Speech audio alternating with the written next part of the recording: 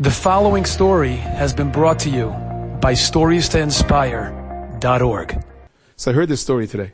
Awesome story. This Yid said the story. He said there was a friend of his who lived in Williamsburg. Right next to me was his neighbor. And he says it's first-hand story. This Yid, they said his name was Rav Avram Markowitz, and Rav Avram was drafted into the Russian army, and he fought. There was a battle for the city of Lemberg in Galicia between the Russians and the Germans. Germans weren't giving up. And it was street-to-street combat. It was hand-to-hand combat in the village of Lemberg. Village. It's a big city, Lemberg. Lvov, Lemberg. Father was Lvov. And the battle, the death toll was street-to-street combat, shooting and fighting. The Germans would not give up, and the Russians were told to drive on, right? Stalin said no Russians allowed to be taken prisoner. You have to fight to the death. The Russian prisoners that were freed after the war were sent to Siberia. Because Stalin said, why did you become prisoners? You're supposed to fight to the death. For me, right? In Tishira, they made up the two teams, the color war teams, the Germans and the Russians, that they take a break in the fighting from 10 o'clock at night till 8 o'clock in the morning. This way that each soldier could rest, so they could wake up in the morning and be fresh and go out and kill each other again. And collect the wounded and so on. And they were told to commandeer houses, okay? Just take houses and go in and sleep there. And I don't have to tell you what went on in those houses when the Russians went into the house. This Yid said, no, Nasiyan, this for me, okay? I'm not walking into a house. I'm not walking into one of those houses. Where's he going to sleep? He'll sleep on the street. You're talking about the winter, European winters. He wrapped himself in the woods. He wrapped himself. You're talking about a real Nasir Snap. He said, I'm not going in with the rest of the guys into that house.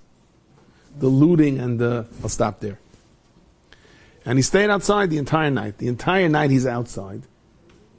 4 o'clock in the morning, he wakes up and he sees German troop movement. He says, wait a second, this is not part of the deal.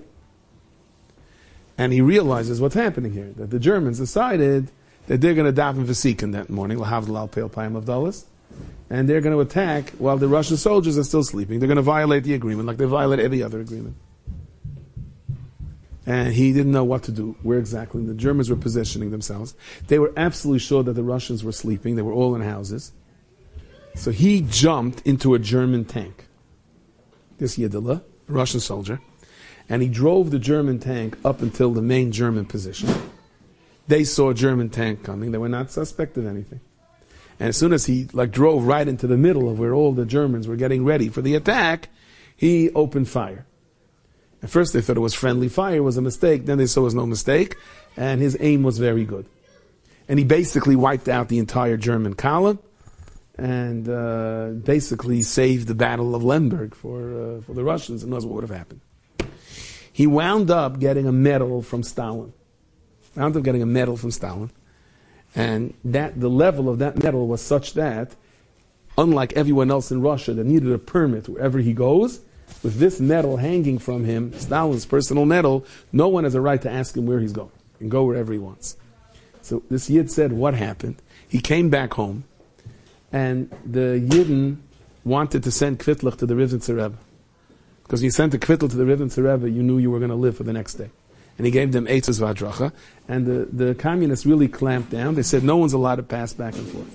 And this Yid spent the next year of his life going from town to town, collecting all the Kvitlich, and then going to Rivnitz and give it to the Rebbe, waited for a response for each one, wrote down exactly what he's supposed to say to everybody, and he returned. And there was nothing they could do about it to stop him because he had this medal. So, try to think about the Hashgacha. Hashem mitzadi gever kananu v'darka yichbas. Right? Think about it. Where things are going and how they're going.